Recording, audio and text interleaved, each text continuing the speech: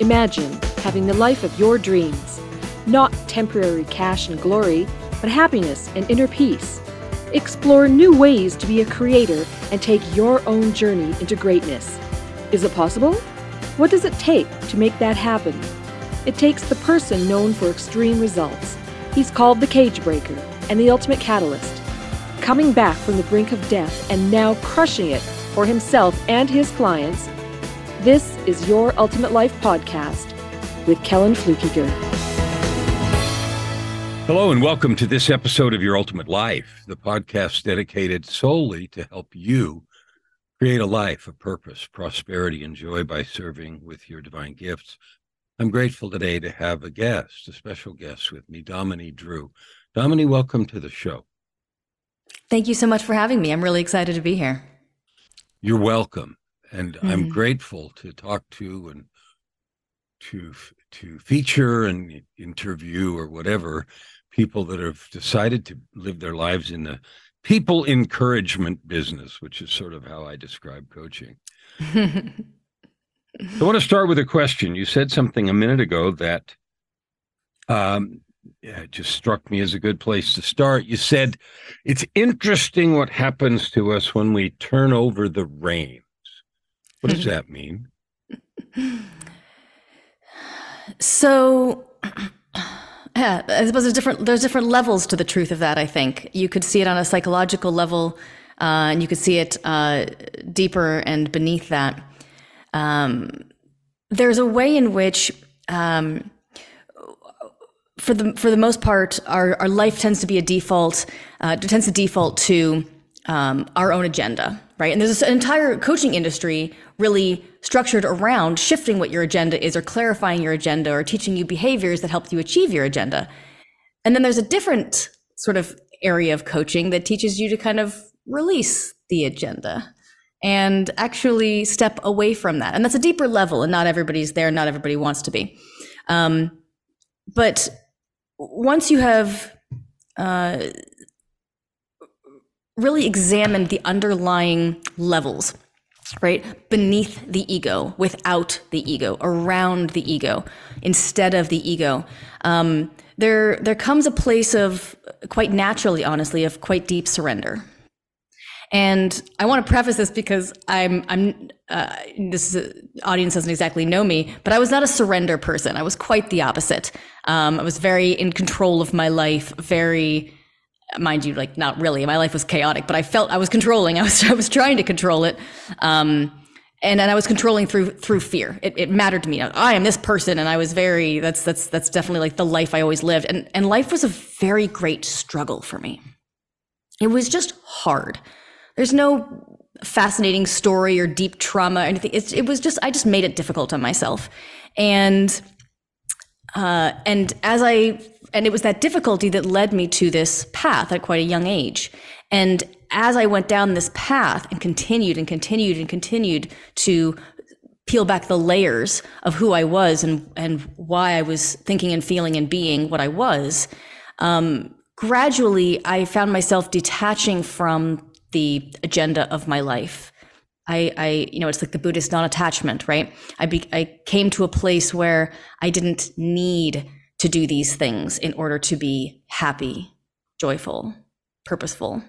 Interestingly, I was purposeful despite the fact that I had sort of released attachment to my purpose, which was quite a deep place. It took me many years to get there. And now it feels as though I don't have the reins, and my life is not chaotic. And I am not personally in control of it per se, but instead there's a beautiful co-creation, like I'm surfing, like I'm riding the wave. And as a result, my life has shifted from being profoundly struggle-based and always feeling kind of trapped to this effortless flow of ease and creation. So you said, and we talked a little ahead of time, but you said something happened. You're quite an early age, and I agree, but I'm not going to say anything about that. I'll let you. And then you went on to describe you had to work all this effort at peeling back the layers.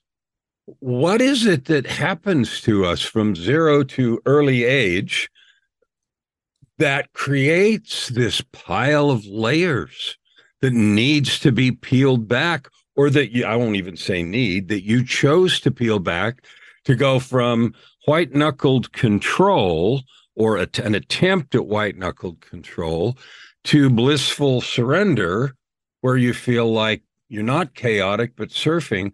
The real focus is what the heck happens from 0 to early age that creates all these layers.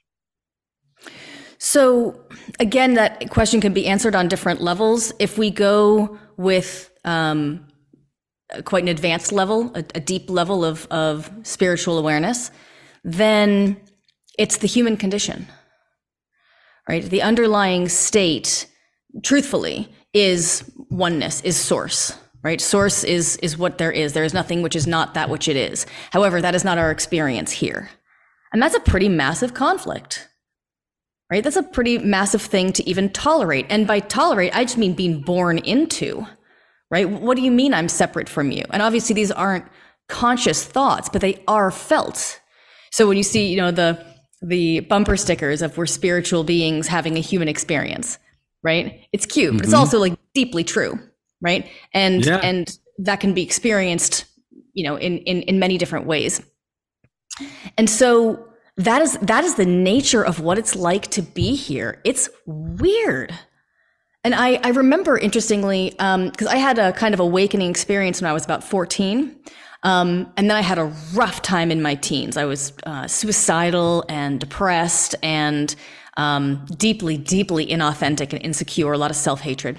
And I remember saying to my mother, I remember this being in tears, probably 15 years old, and she would say, "What's wrong?" And I would say, "I want to go home."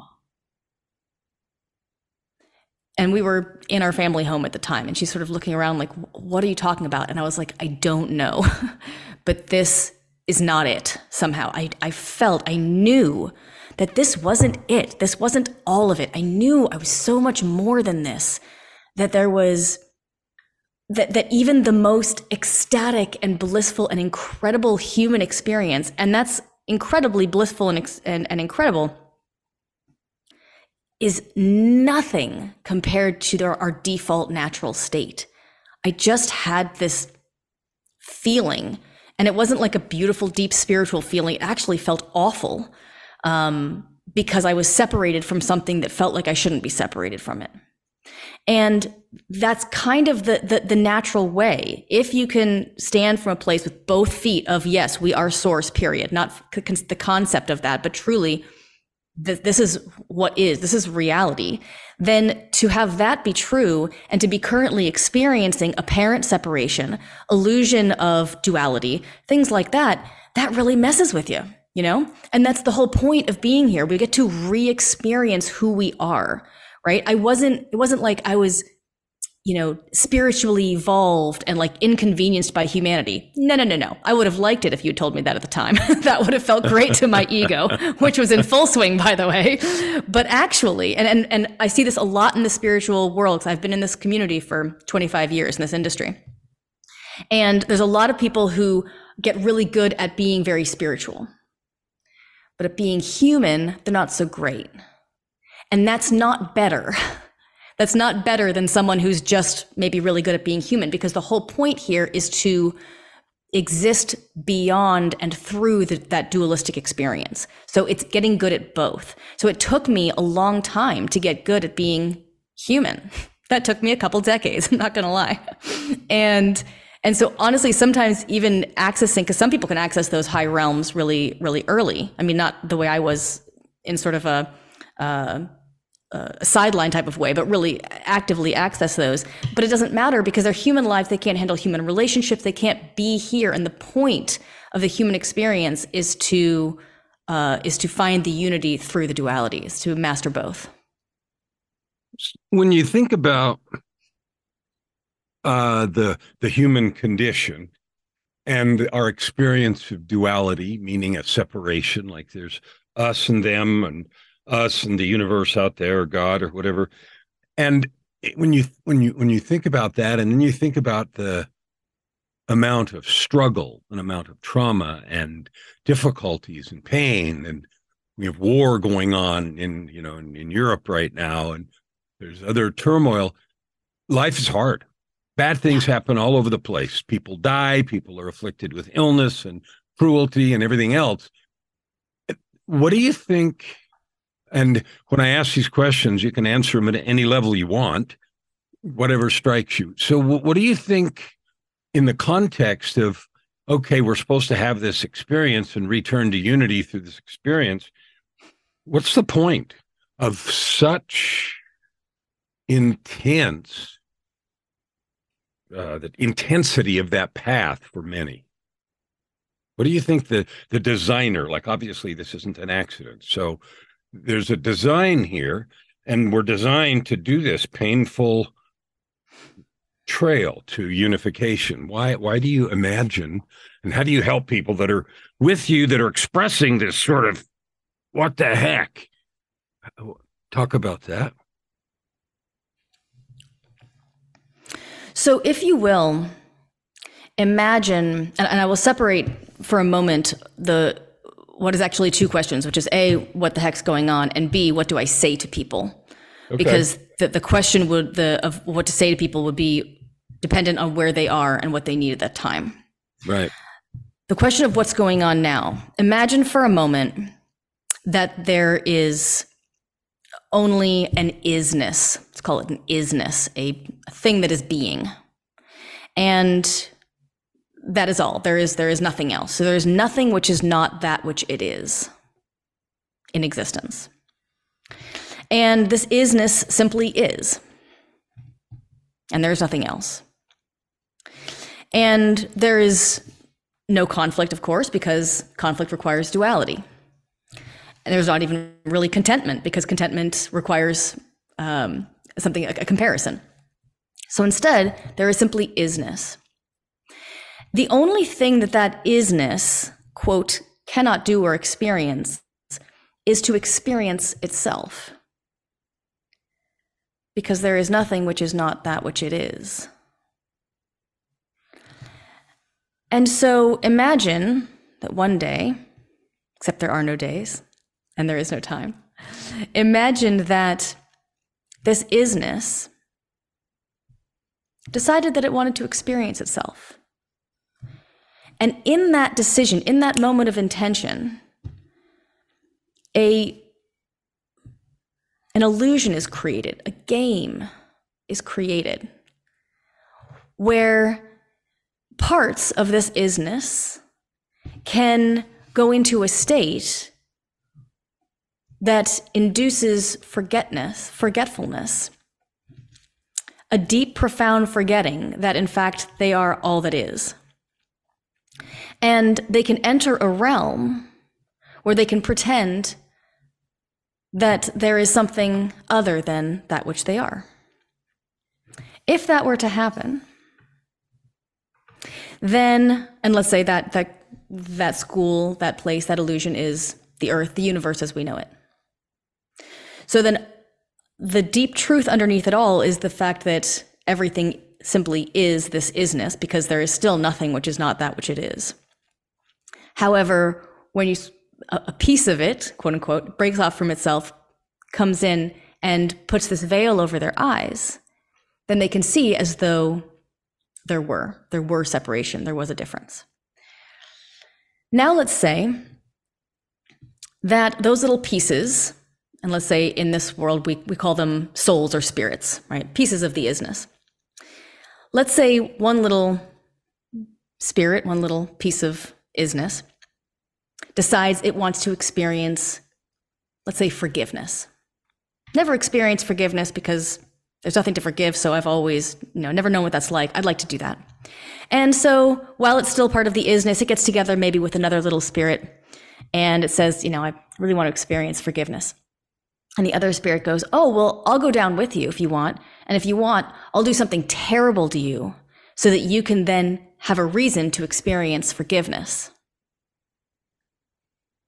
in a way that is deep and meaningful and real. And the other little spirit goes, oh, would you do that? That would be great. And so they come down and they take human form and they forget the entire conversation. And they live out very reasonable and logical lives. And one day, the soul that wants to experience forgiveness has something terrible happen from this other now person. And they go through whatever process they go through, but now they are being given the gift of experiencing something they could not possibly have otherwise experienced. Okay, so I get it. So you're saying the purpose of this existence is to have experience, to create and to have experience, to allow some development. I mean, the idea would be that somehow this experience gives you richness and texture and creates a deeper and better tapestry of life and feeling, because it's now enriched with all this this experience. One of the things that seems interesting to me, and I'm sure you notice this as a coach or teacher, is that lots of people have this innate feeling of, I want to help people. Like I've heard that a million times. I don't know exactly what I want to do, but I want to help people. Why do you suppose that we're built? I'm like, what's going on with this innate desire? Like we have an innate DNA level desire to be of service and to be in love and service. And that's one of the reasons I love people that are in the people encouragement business, which is how I think of coaching. One of the ways. But anyway, what is that innate need or feeling or yearning that we have to be in love and service? What a beautiful question. No one has ever asked me that before. That's a really great question, because I noticed the same. And I think if we look at it from the source isness type of angle, there is a oneness and there is a desire to return to oneness. It also explains the concept of desire. It actually explains every concept of you. That's why I have adopted this as being true. And I've experienced it from different angles, but there's nothing that doesn't fit in it that I have found. And so,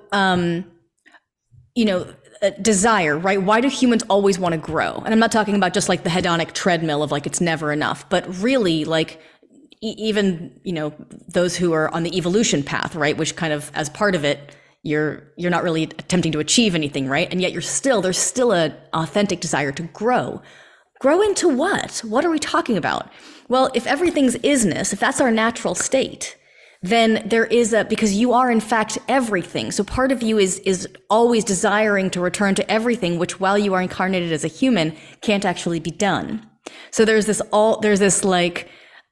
desire to always be more. That's what you'll say. If you ask enough questions, anybody who wants to, achieve something, it'll come down to, I want to be more. How can you be more? Well, right now I kind of can't, but the desire is still there because ultimately I can feel the peace that is in fact currently still more. And so I think it's related to that. I think it's related to connecting.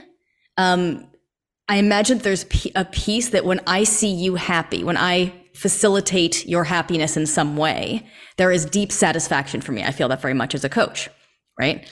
And I in no way take credit for my clients are doing what they're doing, but there's a way in which I'm facilitating that process, and I love that so much. It is my favorite thing in the whole world. Why? Right? I'm not really getting any better through it exactly, and yet you're right. There's this deep satisfaction in it that is really quite profound. So I think there's that level. We are also, we're evolved to operate in nomadic tribes, right? Just on physical evolutionary levels, we're designed to stick together. I think there's a natural looking out for. It's mostly until we started killing other humans, which we love to do. That's deeply natural. Also, it's us against animals, right? We are the tribe, and the main predator is animals of some kind, and so we gather together. The humans are all on the same team, kind of in that way, and we've spent a lot more time being like that than we have, in just a few thousand years. Culture and society has skyrocketed, but we're still the same creatures evolutionarily, that we've really always been. So I think there's that type of piece as well. Yeah. The what that drives me. Did I interrupt you? Not at all. Okay, you said something that I'm gonna maybe disagree with, or maybe ask. Please. You said it doesn't do anything for you. You have this enormous satisfaction when you facilitate the growth in others, and it doesn't do anything for you. I don't know that that's true. I think that coaches who facilitate that, especially from a place of I don't need it, I'm not in need of anything. I'm doing it because of this yearning that we have to be in love and service. That there is an expansion of your soul, of your actual self with that experience. That each of those experiences, I would say, expand or grows, but let's say it in the language that you're using, pushes you more closer to the return to the unity. And therefore, because of that additional experience, however many times you have it, it's different every time with different people and situations. There is a richness and texture that's added, it seems to me. Yeah, you're correct. It was not very accurate wording.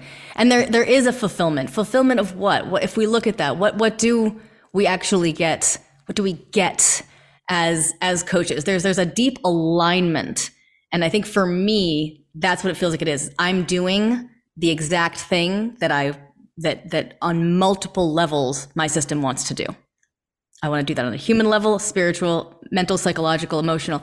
I love this thing. And I think when you're in deep alignment, it's almost like a validation of self, of what is, which is I am this being, and this activity aligns so much with my being that feels good. It's almost reinforced. Yeah, to help people understand that sort of thing, I just use, you become a conduit of love, you become a conduit of the light that exists to share, to spread, to grow. So people don't get, like, you didn't fall up this mountain. You said you had an experience when you were 14, you had a troubled teen years, and 19 something happened. And before we started recording, you said that there were an intentional pursuit of this path very diligently. And I think you described a couple of 4-year efforts to create this, plus ongoing study for now decades, it seems like, to get this place. Talk a little bit about what made you decide, I'm going to dedicate my life to unraveling my own onion and then helping others do the same. Well, I would love to say that it was a beautiful, moment of instruction from God to go on a path of healing. But really, I just hurt really badly. It was just awful to be me, and I couldn't handle it anymore. And I think I think that's true for a lot of people, but a lot of people will sort of tolerate it, or maybe resign themselves to it, or, okay, well, I guess this is just how life is. And I kind of didn't. I was like, nope, I can't do this. And so by the time I was 19, I was already really deeply into that. I was really struggling. And I found a weekend workshop, and I transformed more in one weekend than I thought was humanly possible, truly. And that's what led to, yes, I went to that. They had a school there for 4 years. I did that for 4 years. I did an energy healing school for 4 years. Really just intensive, deep work. And so that's what got me in. What kept me going is that I saw that it worked. What does that mean? What does work mean? It means that it was actually solving the underlying problem. And yes, it was incremental. And yes, it's not a direct line. This is really important for people that are on a self-development path. It's not a straight line upward, right? If you climb a mountain, you're not always climbing up, right? Right. And that's really important. And so sometimes, yes, it was incremental and things like that, but it wasn't partially solving things. It was deep enough work that I could actually get to the core of an issue and really eliminate it at its core, solve the underlying problem at its core.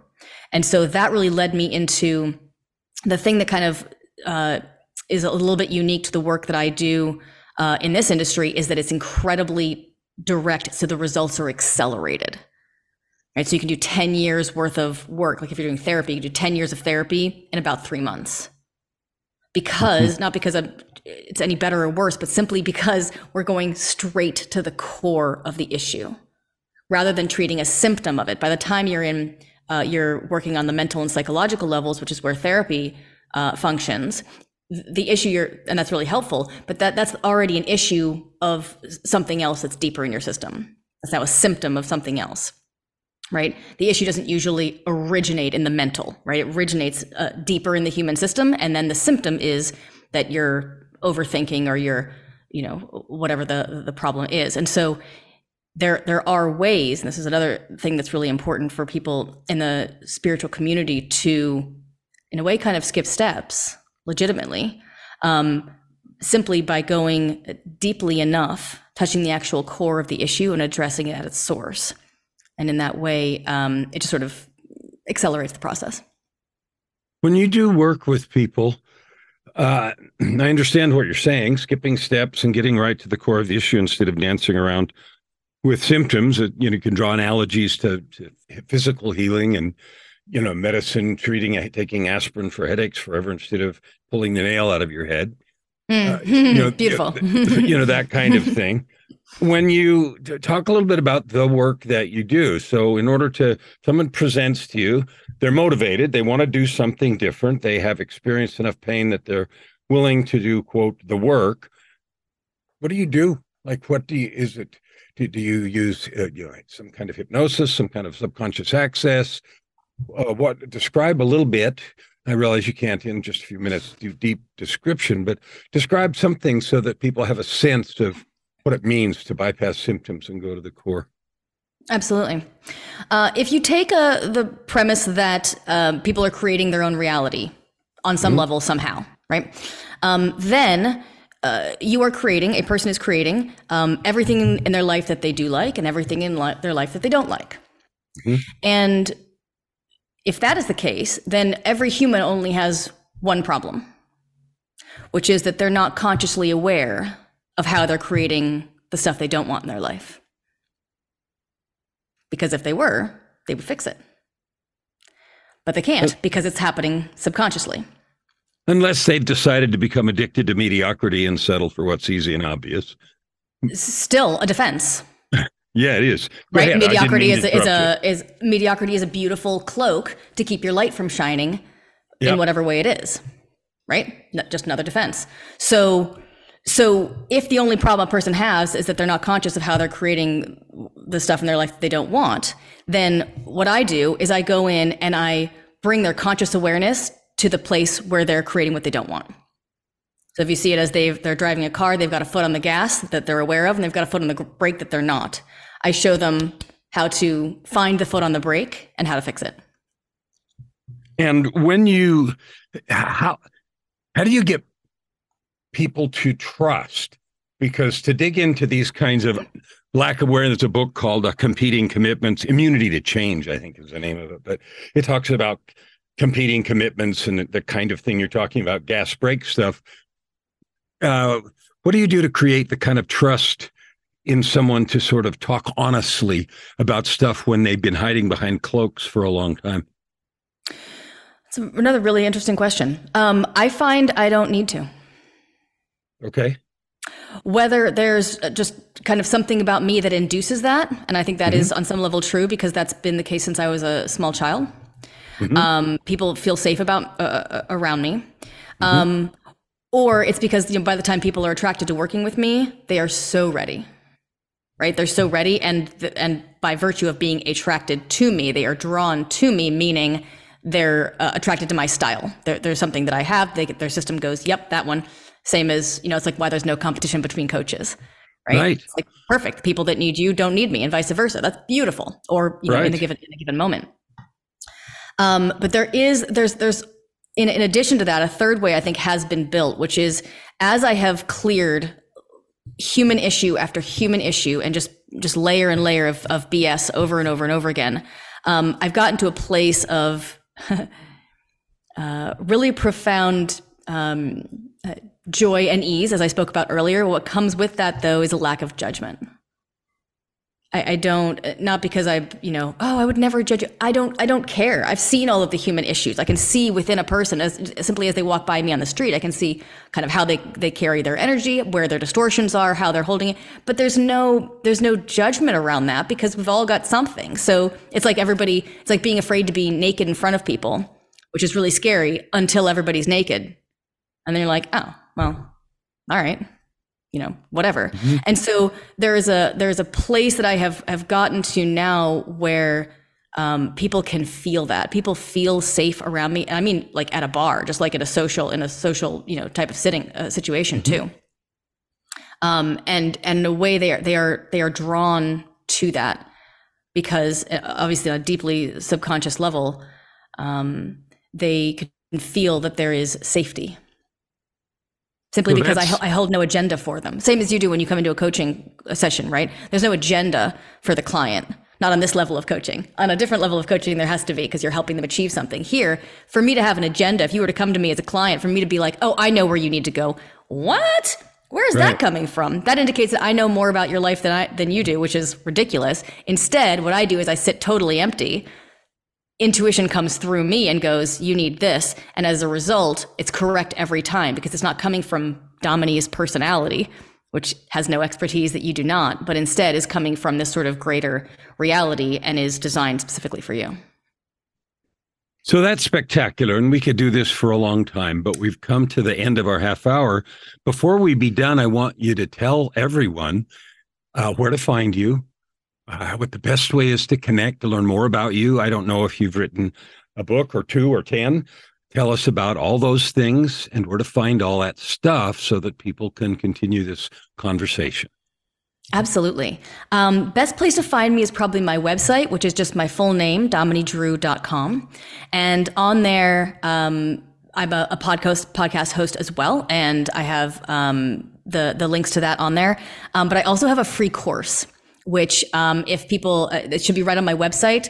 But if anybody wants to send me a note through my contact on my website, let me know that you saw me on this podcast, and I will send you access to the free course. And it's actually a lot of material because the whole point, you were talking about your mission to reach 50 million. To me, it's like if I can get you results without you coaching with me, that's a total win in my book. So I'm really, a lot of my material is just out there. The more the merrier in this world. I love that. Thank you. I want to honor and acknowledge you for the work that you're doing. I love people that have made a choice to simply make it their mission to add good to the world. And I appreciate what you're doing. Thank you so much. And I'm honored that you shared your space with me. Thank you so much. You're welcome. So I want you to take some time to think about who you're being and the truth of what Dominey told us, that you draw into existence every part of your experience. And since that's true, it bears some attention and some consideration about how to change the things that you'd like to adjust in your life. I can tell you as you do that, you'll move forward in creating your ultimate life. Open your heart and this time around. Thank you for listening to today's episode.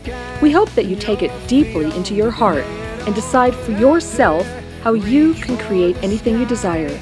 If you like what you heard, please subscribe to this podcast and share it with your friends. As always, we'd love to hear your feedback and topic suggestions. Until tomorrow, this is Your Ultimate Life with host Kellen Flukiger. Stand with your heart in the sky and your feet on the